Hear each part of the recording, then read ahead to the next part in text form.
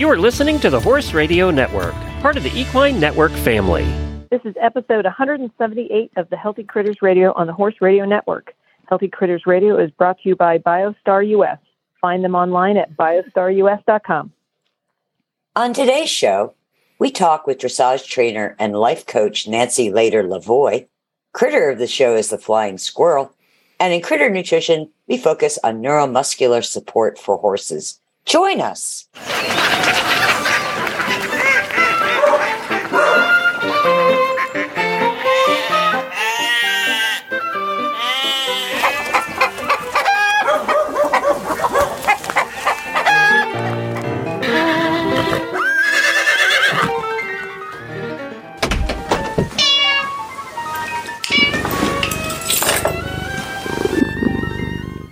I'm Tigger. And I'm Patty. And this is Coach Jen. Thanks for joining us here on Healthy Critters Radio. This is the part of the show when we get started. We all catch up on what each of us has been up to since last we chatted. And since there are 3 people in the room, none of us came prepared this evening. Oh, thank goodness I'm not alone. The Kentucky Derby is coming up shortly as we record this episode. It will be coming up shortly. So I'm going to ask Tigger and Patty. Tigger, do you A, follow it ahead of time, B, watch it on TV, and C, have a party? Any of the above? Yes. A and B. Oh, so you follow a little bit ahead of time and see who's going to be running and all those sorts of things? Yes. Yeah? Yes. And then do you tune into the 18 hours of pre-race absolutely. coverage? Yeah? No. I've learned to tune in when they leave the paddock and go out onto the track. So you just watch the big event. You don't watch the hours and hours and hours of pre-show. No. Alrighty.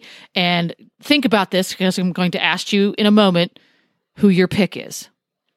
I don't have one yet. Spoiler, you were supposed to wait. No, now you can look it up online really quick. Go Google that. Okay, Patty Perucci, do you watch ahead? Do you prepare ahead of time? Do you watch the event? Do you have a party? Well, I was born in Kentucky, so we always, the Kentucky Derby was always such a big thing. So the answer to that is yes and no. So we used to always watch it. I used to follow everything, and I used to always have a party. I have not watched it in years. I mean, it just depends. I feel like for some reason, Tigger, one of the shows that we used to do, it must have been Morven Park or something. It was always going over Morven Park weekend or something. And so I feel like I would watch. Yes, always. Yeah, at the horse show. And so that's when I was really kind of into it because we'd all run back to the hotel and try to watch it. I have no idea who is running this. I know nothing this year. The only reason I know it's this weekend is because I've been invited to a Kentucky Derby party. Yay! Are you gonna wear a Kentucky Derby fancy hat? Unfortunately, I will be teaching a clinic, so I will be coming completely exhausted and tired. So I'm going to come dressed like a dressage trainer. So I can wear my helmet. I could wear my helmet. There you go. You wear your helmet. Oh my goodness. Yeah, I'll wear my helmet. Years ago, I used to have a big deal, and I'd have a bobbing for apples for the dogs. I would be bobbing for biscuits, though, and we would have the dogs race to the thing. We just used to have so much fun with doing that. Fun. Oh, it was so cute. It was so cute. Yeah, we used to really enjoy that. How about you, Jennifer? Yeah. How about you? It varies a great deal from year to year. Some years I follow and I read who's qualifying and who's not and things like that. This year didn't at all. As a matter of fact, this very minute is the first time I've looked at the entries. I do watch it every year. I watch the 18 hours of pre-show. Because I don't know anything about it. So if I watch the race, I don't know anything. So I have to watch the pre-show. So I usually send Glenn off on some retail therapy somewhere so that I can have the house to myself. And I get out the big bowl of popcorn and all of the adult beverages. And I have a party all by myself for the Kentucky Derby. Huh. Glenn doesn't like to watch it. He watches the race. He'll get back just in time to watch maybe a half an hour before and then the race itself. But he doesn't care to watch the 18 hours of backstories and he doesn't need to watch all that. He doesn't care. Yeah, that's for me alone. Yep. Well, I can tell you, I live with Peter, a former racehorse owner, and he follows the sheets, the racehorse sheets. Yeah, he keeps track of everybody's statistics. Yeah. Yeah. And that's how he does his wagers. It's, me, I look at the horse.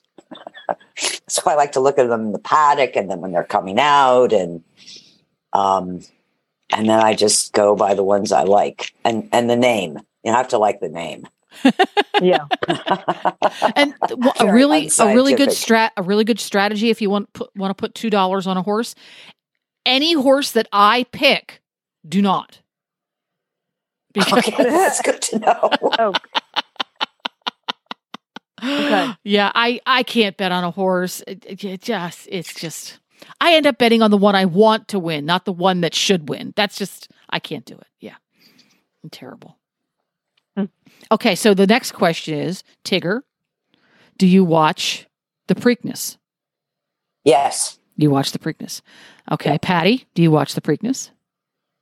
If I've watched the Derby, I'll pretend to watch the Preakness. But okay, yeah. Okay. Now the obvious question is, Tigger, if two different horses won the Derby and the Preakness, do you bother watching the Belmont? Yes. Do you really? Uh-huh. You're dedicated. Good for you. How about you, Patty? Probably not. Thank you for being honest. Yeah.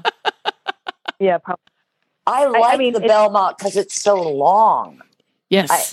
Yes. Each race has its own, not even mystique, but challenges. Absolutely. Absolutely. Yes. The Kentucky Derby is really a traffic challenge. Yes.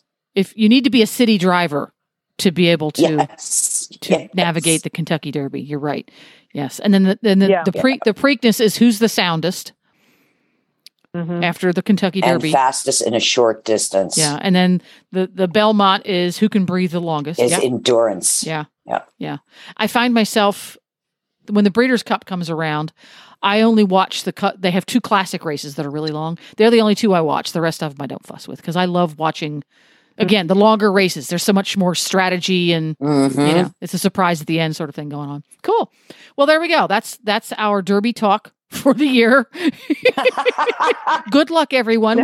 Whether you bet or have a party or both, have fun. And now I think it's time for us to move on to our next topic here on Healthy Critters Radio, which is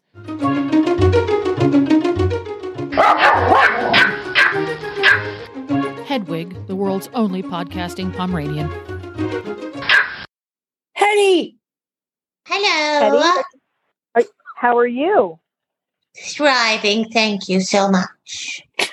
Well, that's good to hear. Hopefully you're having a good spring. I have a question for you. Steve?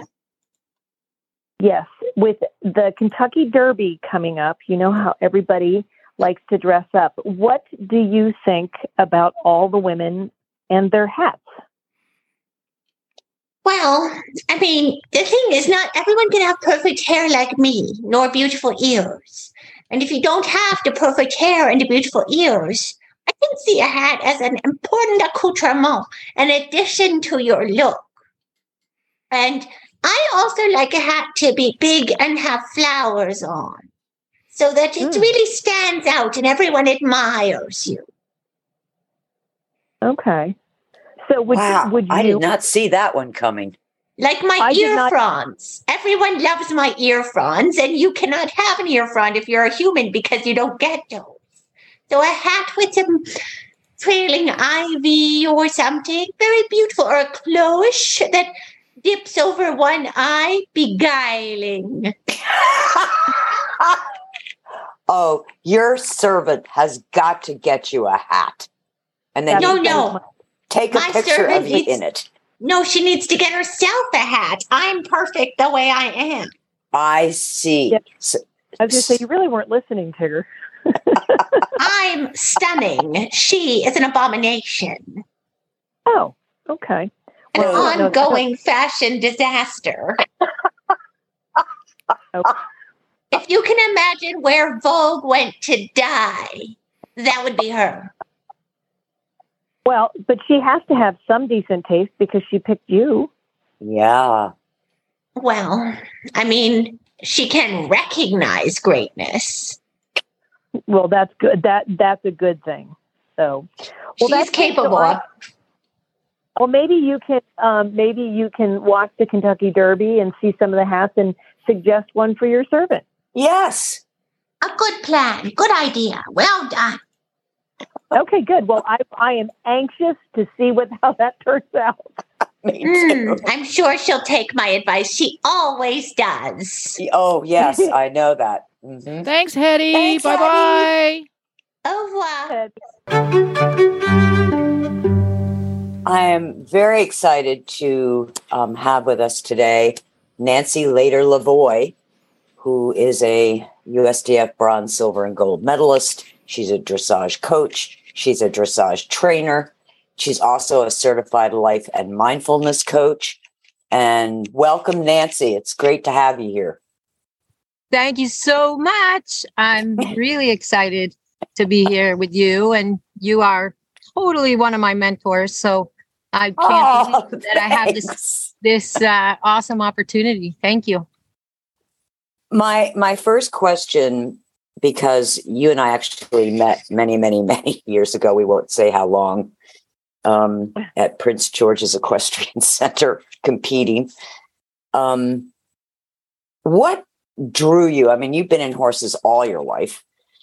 What drew you to changing your horse's diet? That I know that was sort of I won't say pivotal, but an important junction in your horsemanship. 100%. The sad thing is that I think that we all fed our horses in a certain way that did work for us for years. And where I didn't have a lot of, stomach issues, things that were, where we were missing vitamins and minerals, having deficiency problems. We started having ulcers, and what I felt is an awesome program for my horses with the forage and the feed ratios and their, turnout program and the reliability about how they get fed and how our work program is, how we care for the horses on the road. I didn't understand why we were starting to have problems. And then one of my own personal horse started having strange energy problems, stomach problems, different. We did every kind of test known to horses for Cushing's, metabolic things, and everything would come back really normal. But he wasn't normal. I would take him out to the show. He would tank after the show. He was having stomach discomfort. And it went on for way, way, way too long. I'm sorry to say.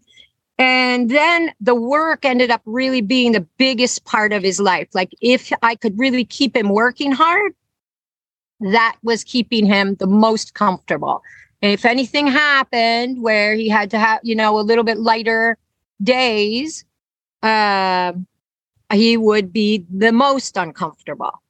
And I know that during that time, you and I talked and you were trying to help me with, supplements for him and organizing his feed program properly.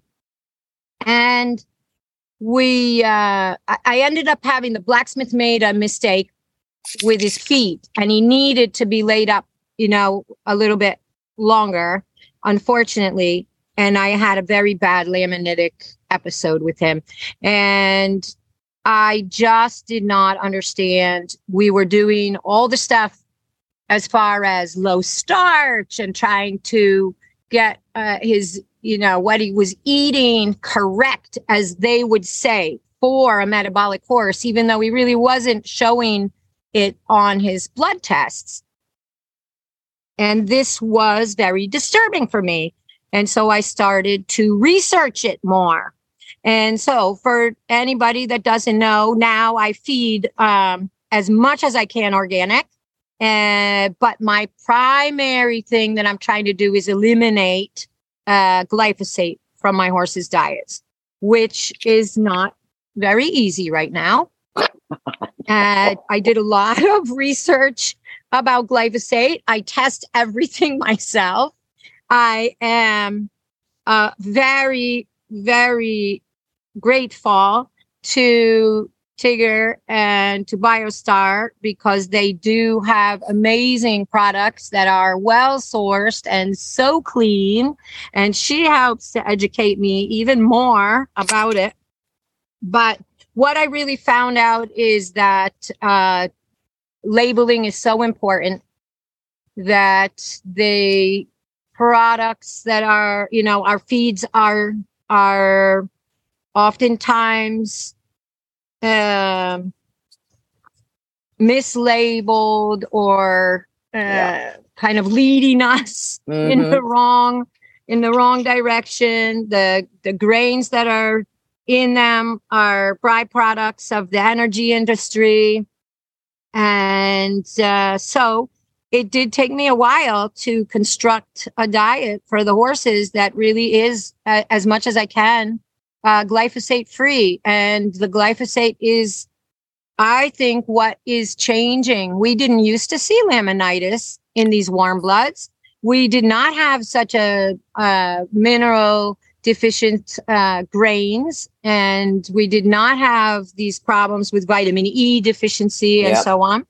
So, and the more I find out about it, the worse it is. But I feel that the benefits for my horses, and I have to do it with my hay too. A lot of these alfalfa is unfortunately, because it became so popular, they're figuring out how to do that in a faster, easier way. But my horses are really having so many positive changes. The deficiencies, the mineral imbalances, the lack of ulcers and stomach discomfort, have not the overgrowth of the bad bacteria like we were having, and then we were having to treat them. The nervousness that was coming from places that I did not understand, immune problems, arthritis, inflammation, all of these things are, just, I can have a barn full of contented and comfortable horses, even that, their muscles and the way their fascia is and everything is just changing. And I had a super interesting thing over the winter with one horse that wasn't on our diet. And it did not matter how much those vets threw the pharmaceuticals at him. They could not get him comfortable. And as soon as we got that diet changed over, it was in 3-4 days. Even his mental state changed. Wow. Yeah. Just literally, even though you have to change things over, they say slowly, just eliminating a portion of the bad food and starting him on the organic feed, and then getting him on some of your supplements. It was literally days. Everything changed for him. Wow. Now that you've changed your feed program, how does it coincide with your coaching? Because you work with a lot of adult amateurs and probably some juniors. And sometimes they're a little resistant to change. Yeah. Well, healthy mind, healthy body, right? Yep. And so my underlying belief is that the horses are always trying to figure out what we want them to do. And that is just the ground level belief that I walk out to the ring with every day. So when a horse is experiencing some kind of nervousness or resistance, I'm always looking for that. Why? Why doesn't he want to do it? And I think that for me, with my kids, I really try to teach them a little bit about hydration, about eating healthy, and bringing themselves to their lessons in the best state that they can so that they can absorb the information and they can be physical during their lessons. But if we're bringing horses that are not able to do the job, then the kids, no matter how they bring themselves, the kids are not going to be able to get what they need out of their horses. Horses need to be willing. They need to be happy to do the job. They need to be trying. And so I think it really all goes together, and starting to working all the stuff that I did, learning about being a mindset coach and being a performance coach. And it that just brought me into more clarity about how important it is to show up as your best self. And our horses, we are the ones that have to give them that opportunity. They can't go out and pick and forage and decide what they get to eat. So we need to do that for them.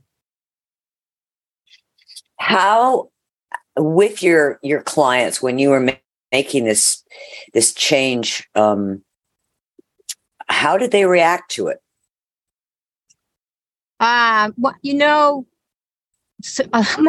Most of the horses I get to choose what's going on, and so I don't have a lot of that input. Okay. Other people are resistant, so then they do their own thing, and I just try to make suggestions, and they can utilize that information or not. That's up to them, of course. And then the one that we ended up over the winter that was just such an eye opener for me was we didn't want to change too many things at one time, right. And he came in a distressed state, and so those kind of things, we eliminated a lot of things. We treated some things. We worked with him. We did a lot of work to get him relaxed in a training way. And, I talked about the subject, but of course, everybody's like, that's really hard. I don't know if I can get it. I don't know if my barn at home can get it. I'm not sure that's going to work for me. And so I did a little bit background work trying to find the products that I thought were going to work prior to making the changes. So the horse wouldn't have to change. And then, I wanted to know he was going to be successful on that way prior to her going home. So I did a little background work, tried to make sure what she could get. Of course, we're here in Wellington. We're so lucky. We can get anything we want. So I had some choices down here that she didn't have up there, but we were able to put together a really nice situation. And I think that my own horse pushed me. This guy now who had, almost died is working. His blood is testing 100% normal. It has no allergies anymore. He was intensely allergic. I had just so many things wrong. And, unfortunately, competition is probably not going to be at a high level in his future anymore, but he's living an awesome life right now. And so he was, for me, okay, I'm sold.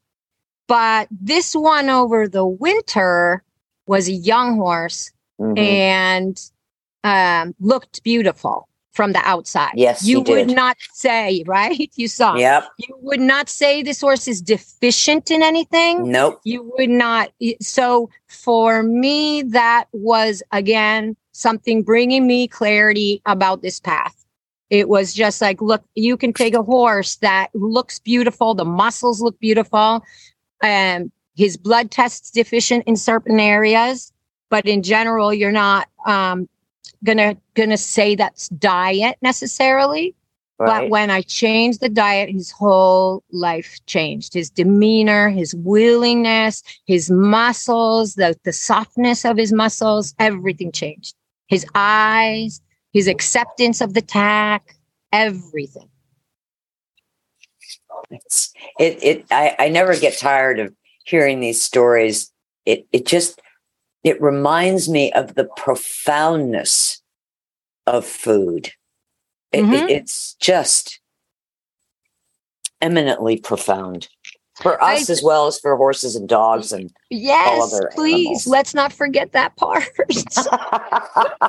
It's so true. And the thing that I think that I have learned, because I also have some awesome contacts in England that you know. And one thing that I found that we're trained here in America that we need to keep the horses on exactly the same diet all the time. They need to get the exact same food day after day. And we need to give them, our bodies have the ability to make vitamins and minerals, to take stuff and make proteins out of them. What these tainted foods take that away from us.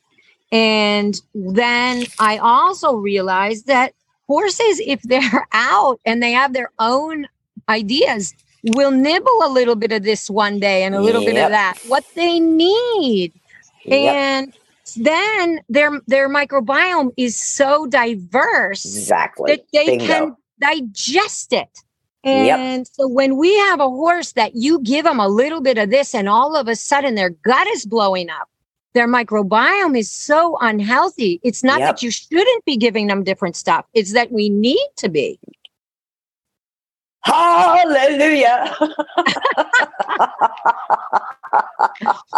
So it's awesome because it's just working for me so great. And I love being able to help other people, with this and negotiate it with competition horses and people that I'm meeting that I can help with it, because of course it's easy if you're in the exact right location and, you can do this and that, but we travel back and forth. I'm out at the horse shows and I definitely have found, the ability to find the products that I need to keep my horse and not go broke. To really keep my horses the way that they need to be kept, and so that they're not on all these pharmaceuticals all the time. Right. I am fascinated, switching gears here a little bit. I'm fascinated by your role as a life coach. And I think that's just a tremendous gift. And I know, because I'm at the shows and I see and I remember my own nerves and my own self-sabotage as a rider and a competitor. So what are your tips for riders' nerves in the show ring? That's a good one.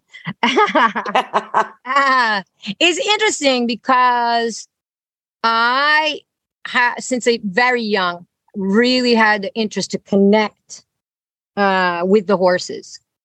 And that interest, I didn't understand that not everybody has it. I really love connecting and that idea that the horse can actually positively anticipate what I want and can be comfortable and happy being in the show ring. That's my goal.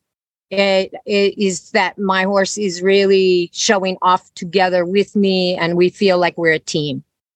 And so in the middle of my life, I went through a period of time where I was, being trained and starting to be serious. And I lost that a little bit. And so I feel now that I work to get that part back. Like for me, the connection with the horse is the most important part. Mm-hmm. And that has created more success again in my riding. The first thing I think that makes people nervous is that feeling that you're not prepared. So when you go to a show and you allow your mind to take you to those places of that you can't do it, or these self-sabotaging places that you talk about, that you feel unprepared. And most often people are prepared for what they planned on doing. So I have a little bit of a process that I do, and then I just go back to that in my mind as I get closer to the show. So a couple of weeks before I get to the show, and I do this with my clients too, I go through the test that I entered. And I don't warm up very long for it. I'll loosen up my horse, doesn't matter what level it is. I'll loosen up my horse and I'll go through the test from start to finish. And now, one thing that's happened that's really important is I didn't really warm up very long and I went through the test. So now I know that there's certain aspects of that test that I don't need to warm up for. I don't need to do in a warm up because they actually worked. So that's so easy. Other parts of the test probably didn't work out perfectly. So that I'm going to need to now in the next 2 weeks from now until the show, I'm going to work a little bit on those aspects. What's missing? How can I improve that? And I'm also going to remember when I get to the show, how did I improve it? And what can I do in my warm up to make that go well? And this is 2 weeks out. So now in my 2 weeks toward the show, I'm not training anything anymore. I know how to do the test. And so what am I doing? I'm keeping my horse happy. I'm keeping it fit. I'm keeping it loose. I'm testing a couple things here and there, but I am absolutely not drilling, not stressing, not making my horse sore because I make it repeat things over and over again. And this is very, very much a fundamental part of my training system. And I keep going back when my mind says, Nancy, we need to repeat those changes again. I don't know if I can do that line with those pirouettes. I just keep reminding, hey, you went out, you walked and trotted and cantered around for 10 minutes. You went down the center line and you did the whole thing. What are you worried about? It works. And of course, there's going to be a couple things that I want to make better, but I know it works. And if it doesn't work, I'm probably, like in a big way, I'm probably not going to that show. You have to make that decision, right? You're not ready. Right. So preparation is the key, that understanding I trained in a way that made me prepared for this show. When I sent in the entries, I knew I could do the test. 2 weeks before the show, I went through the test and I am prepared. And you just keep working with your mindset about that. I can do it. And if you really can't do it, either drop down a level or go to the horse show in school or talk to your trainer or do whatever you need to do, but you don't want to lose that trust and relationship in your horse by starting to force things that aren't, something isn't quite working if it doesn't work. Yeah. So then the other things are what other people think, right? Yep. So if you're worried at a show, then something in your mind is not with your horse and it's not with that connection. And you're thinking too much about what other people think. And so what I teach about that is that when you go to a show, set for yourself some intentions. Who do you want to be at that show? What does your horse need you to be? And what is the purpose of that show? Are you trying to qualify for something? Are you just trying to get your horse out and give it experience? Are you really at that thing? Is it the finals and you really want to lay down that top level test?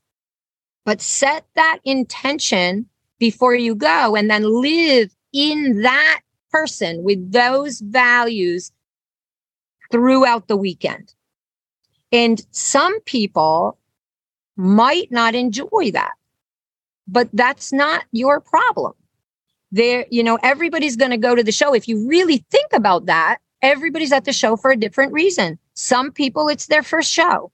And so they are going to be living that experience. Some people have had a bad experience and they're going to be there just trying to negotiate being at the show and staying relaxed. Their bar night might not be that high.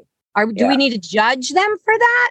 Of course not. Let them have their things and let them have their own values and live in that for the weekend. And the other thing that I really think is important is don't take on that attitude of faking it until you make it. I just don't like that. Yeah. When you're faking it till you make it, you're pretending to be someone you're not. That's always going to feel bad. And for sure, your horse is going to know all about it. Yep. Our horses are our mirrors. So yep.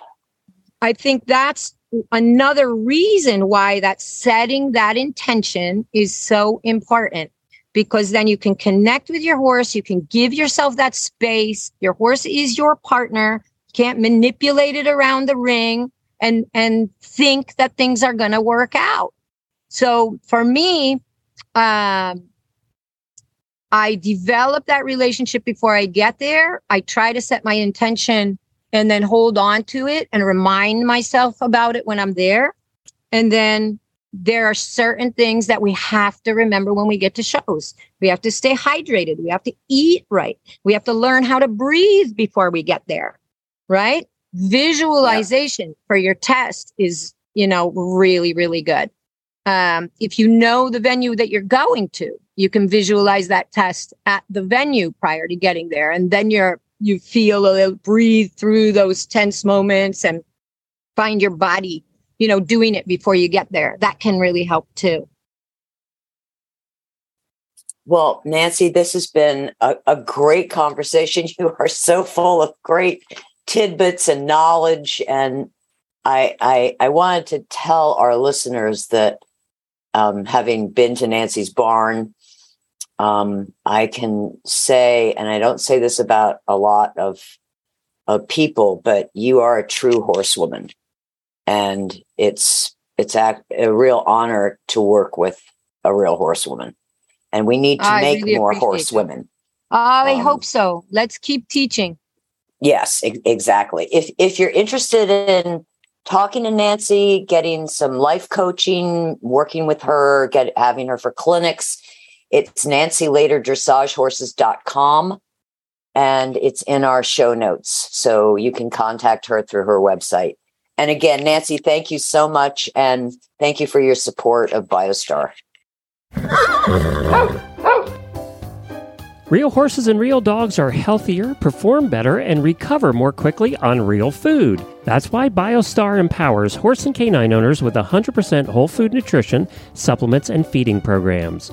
BioStar products are made at their own certified non-GMO facility in Gordonsville, Virginia, using real food ingredients that are raw, freeze-dried, or dehydrated, never cooked, and are free from artificial flavors, colors, soy, corn, wheat, and molasses. The BioStar product line includes a wide range of whole food, horse and dog supplements, treats, and unique artisan poultices that embrace the ancient and traditional uses of clay and plants.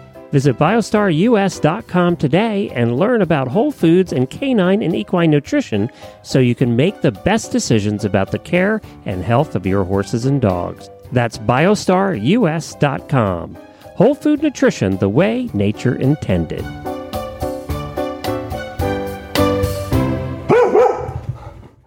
we're now at the critter of the show, which is the flying squirrel. And I know Jennifer's going to ask what inspired me, and I'm going to beat her to the punch and tell her, of course, Rocky the Flying Squirrel. Yes! From Rocky and Bullwinkle. Yes!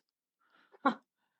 The last show, if you didn't listen, we were talking about our favorite TV or movie dog, and I came up with Rocky the Flying Squirrel and was soundly admonished Chastised. for it. So there we go. Just a little background. So tell us about the flying squirrel. Do they really fly? Yes. Well, they glide. They're gliders. They are part of a tribe of 50 species of flying squirrels. Wow. They're not capable of full flight like a bird or a bat, but they glide from one tree to another because they have a parachute-like skin membrane that stretches from their wrists to their ankles, and they're able to steer and exert control over their glide path with their limbs and their tails. Now, I found this really interesting. Flying squirrels originated some 18 to 20 million years ago. Wow. Who knew? Yeah. They are nocturnal and are omnivores. Really? They eat fruit, seeds, buds, flowers, insects, gastropods, spiders, fungi, birds' eggs, tree sap, and young birds. Huh. The young are born in a nest, and they're naked and helpless, and their mother cares for them, but by 5 weeks old, they start practicing gliding skills, and at 10 weeks, they leave the nest. That early, huh? Yeah, they don't stay long. They are found in North America, Central America, Asia. There is a range of the Siberian flying squirrel, which is in Northeast Europe, Russia, Finland, and Estonia, which I thought pretty fascinating. And their life expectancy in the wild is pretty short. It's 6 years. But they can live up to 15 years in zoos. The mortality rate in young flying squirrels is high because of predators. And the predators are tree snakes, raccoons, owls, martins, fishers, coyotes, bobcats, and feral cats. In the Pacific Northwest of North America, the northern spotted owl is a common predator of flying squirrels. And their flying squirrels are nocturnal. So because they're not very good at staying safe in flight during the day. And their reproduction is February and March. And the female lives with the babies in a maternal nest site in trees. The males do not participate in nurturing their offspring. Gee, who's surprised? So at 10 weeks, their gliding skills are perfected and they're capable of independent survival. Gliding is a fast form of locomotion, and by reducing travel time between patches, they can increase their amount of foraging time. So they evidently have a highly developed sense of smell. So the fact that they can, glide and they are not on the ground like a ground squirrel having to run or jump or, to get to the next food batch, they just glide. I'm gliding here. And that is the flying squirrel. Dun, da, da. Everything you needed to know and more. Exactly.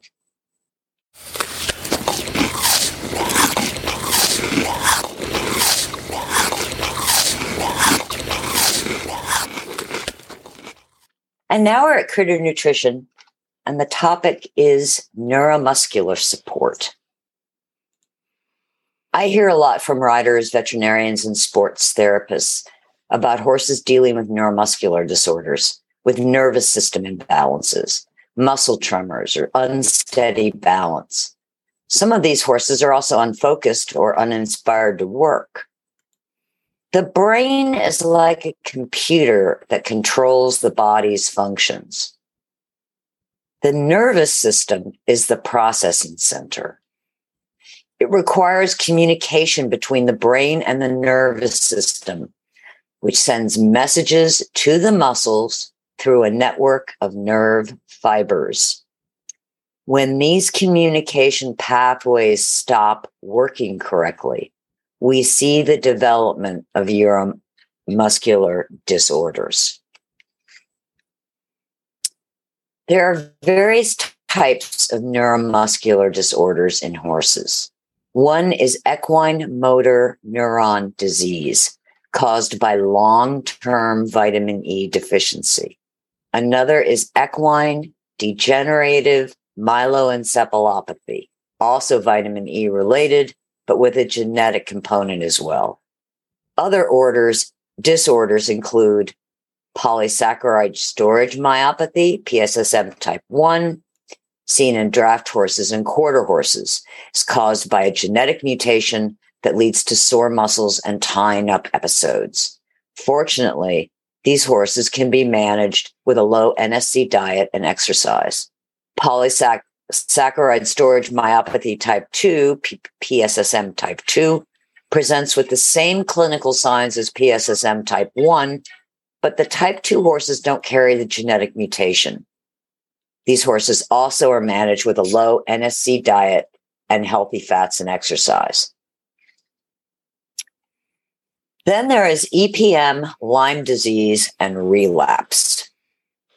There appears to be a rise in horses diagnosed with equine protozoal myeloencephalitis, known as EPM, or Lyme disease, along with an increasing rate of relapse for these conditions. Neuromuscular issues often occur in horses diagnosed with EPM or Lyme disease, but it can also happen without those diagnoses. An estimated 50% of horses in the U.S. have been exposed to the protozoan that causes EPM. It can stay dormant in the body for years. Researchers suspect that horses with weakened immune systems are at greater risk for clinical signs of active EPM. A decade ago, it was estimated that 1% of horses with EPM would eventually relapse. Now the estimate is 10%. Personally, I think the relapse rate, particularly in competition horses, is even higher. Lyme disease, which used to be concentrated in the eastern U.S. and Great Lakes region, has now been confirmed in 43 states. This condition can become chronic in many horses, requiring ongoing maintenance. Also, horses can be reinfected because having Lyme disease once does not convey immunity to the bacterial strain that caused it. One of the major contributors to EPM relapse and chronic Lyme is stress. Stress affects the immune system and its function. A study on short-term transport stress of horses showed that short-term transport significantly affects numerous aspects of equine immune function, thereby contributing to the onset of bacterial or viral infections. The study showed that the stress response in the horses in this study became activated 15 minutes before the horses traveled.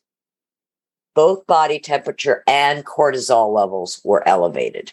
So trailering, competing, and training can all cause stress in horses. Other potential stressors include isolation, a new barn environment, lack of harmony with a neighboring horse or horses, stress present in caretakers, separation from an equine friend, change in routine, weather changes, and pain. The stress on the body from metabolic conditions, including IR and Cushing's, can also lead to immune system suppression over time. Horses in individual stalls, referred to as single housing, may experience greater stress than living in a group.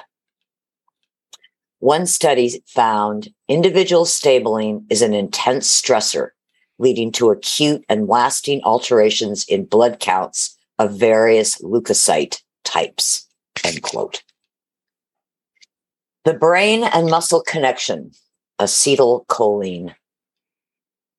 The brain plays a critical role in the immune system health and neuromuscular disorders, along with the stress response. Acetylcholine is the biochemical compound that drives neurons of the central and peripheral nervous systems, acting as a chemical messenger to propagate nerve impulses between the brain, spinal cord, and muscles. Acetylcholine is an important neurotransmitter and neuromodulator. It plays a role in functions such as memory and learning, as well as muscle movement and contractions. Acetylcholine is also the chief neurotransmitter of the sympathetic nervous system and the parasympathetic nervous system. These systems contract smooth muscles, dilate blood vessels, and support regeneration, digestion, and rest. Long-term stress, as well as oxidative stress, can deplete acetylcholine levels by increasing the activity of acetylcholinesterase, an enzyme which reduces acetylcholine availability. Certain antibiotics and diuretics can affect acetylcholine.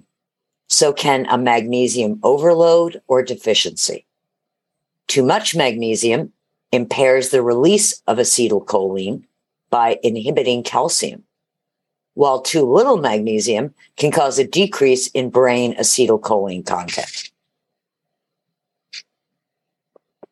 The precursor to acetylcholine is a vitamin-like substance called choline. It is the precursor to acetylcholine and therefore helps boost acetylcholine-dependent functions.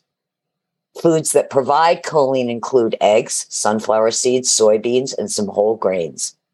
Choline is also commonly found in supplements and feed in the form of choline bitartrate or choline chloride. Lipids, fats, steroids, phospholipids, are potent modulators of acetylcholine receptors. Okay, so this is another important role of good fats. The most bioavailable form of choline comes from lecithin, found in egg yolks, sunflower seed oil, soybeans, and some whole grains, because it contains phosphatidylcholine. Phosphatidylcholines are phospholipids that play a large role in the health of biological membranes and assist acetylcholine receptors. So the question that you may be asking yourself is, well, so what? Supporting choline, in other words, providing more choline or phosphatidylcholine to the body, will support acetylcholine. Thereby, you are really supporting the neuro connection, the computer to the neuromuscular system.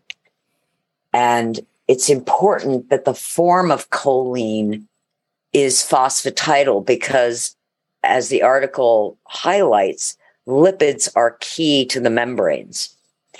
BioStar has just introduced a new paste called Neuroplex, which combines very specific ingredients to address acetylcholine, the gut, stress, which are the three drivers or the three connectors when you're dealing with a neuromuscular, I'll say, dysfunction, not disease. So bovine colostrum for the immune system, sunflower lecithin for phosphatidylcholine, the adaptogens haritaki, brahmi, Siberian ginseng, and amalaki, shilajit from the Himalayas to support cellular mitochondria for cellular energy, because of course, without cellular energy, the muscles won't be able to move, even if the brain tells them to move. And nerve protection from lion's mane mushroom, and gut support from some live probiotics to help balance the gut microbiota and keep the pathogenic bacteria at bay. It's a paste. It's easy to give. The most important thing about it is that if and when your horse starts showing very tight muscles, maybe a little bit of neurological signs, they've already been tested for EPM, maybe they've already been treated for it, maybe they've already been treated with Lyme's, or maybe they're just showing a low-grade, I'll call it dysfunction between the brain and the neuromuscular system, then you now have a supplement that will help support the computer and processor of the brain neuromuscular system. First, Pet Tigger, let me say how proud I am of you for using a computer reference. Anybody who knows Tigger knows that represents enormous personal growth.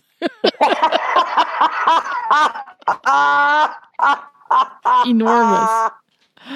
Well, we did a lot today, so I think this time around we're all going to pass on Healthy Critters Radio Coffee Klatch and just go have a little decaf ourselves. How's that?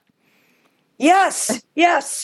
Perfect. So we will meet up again to chat more about all things healthy and all things critter in another fortnight's time.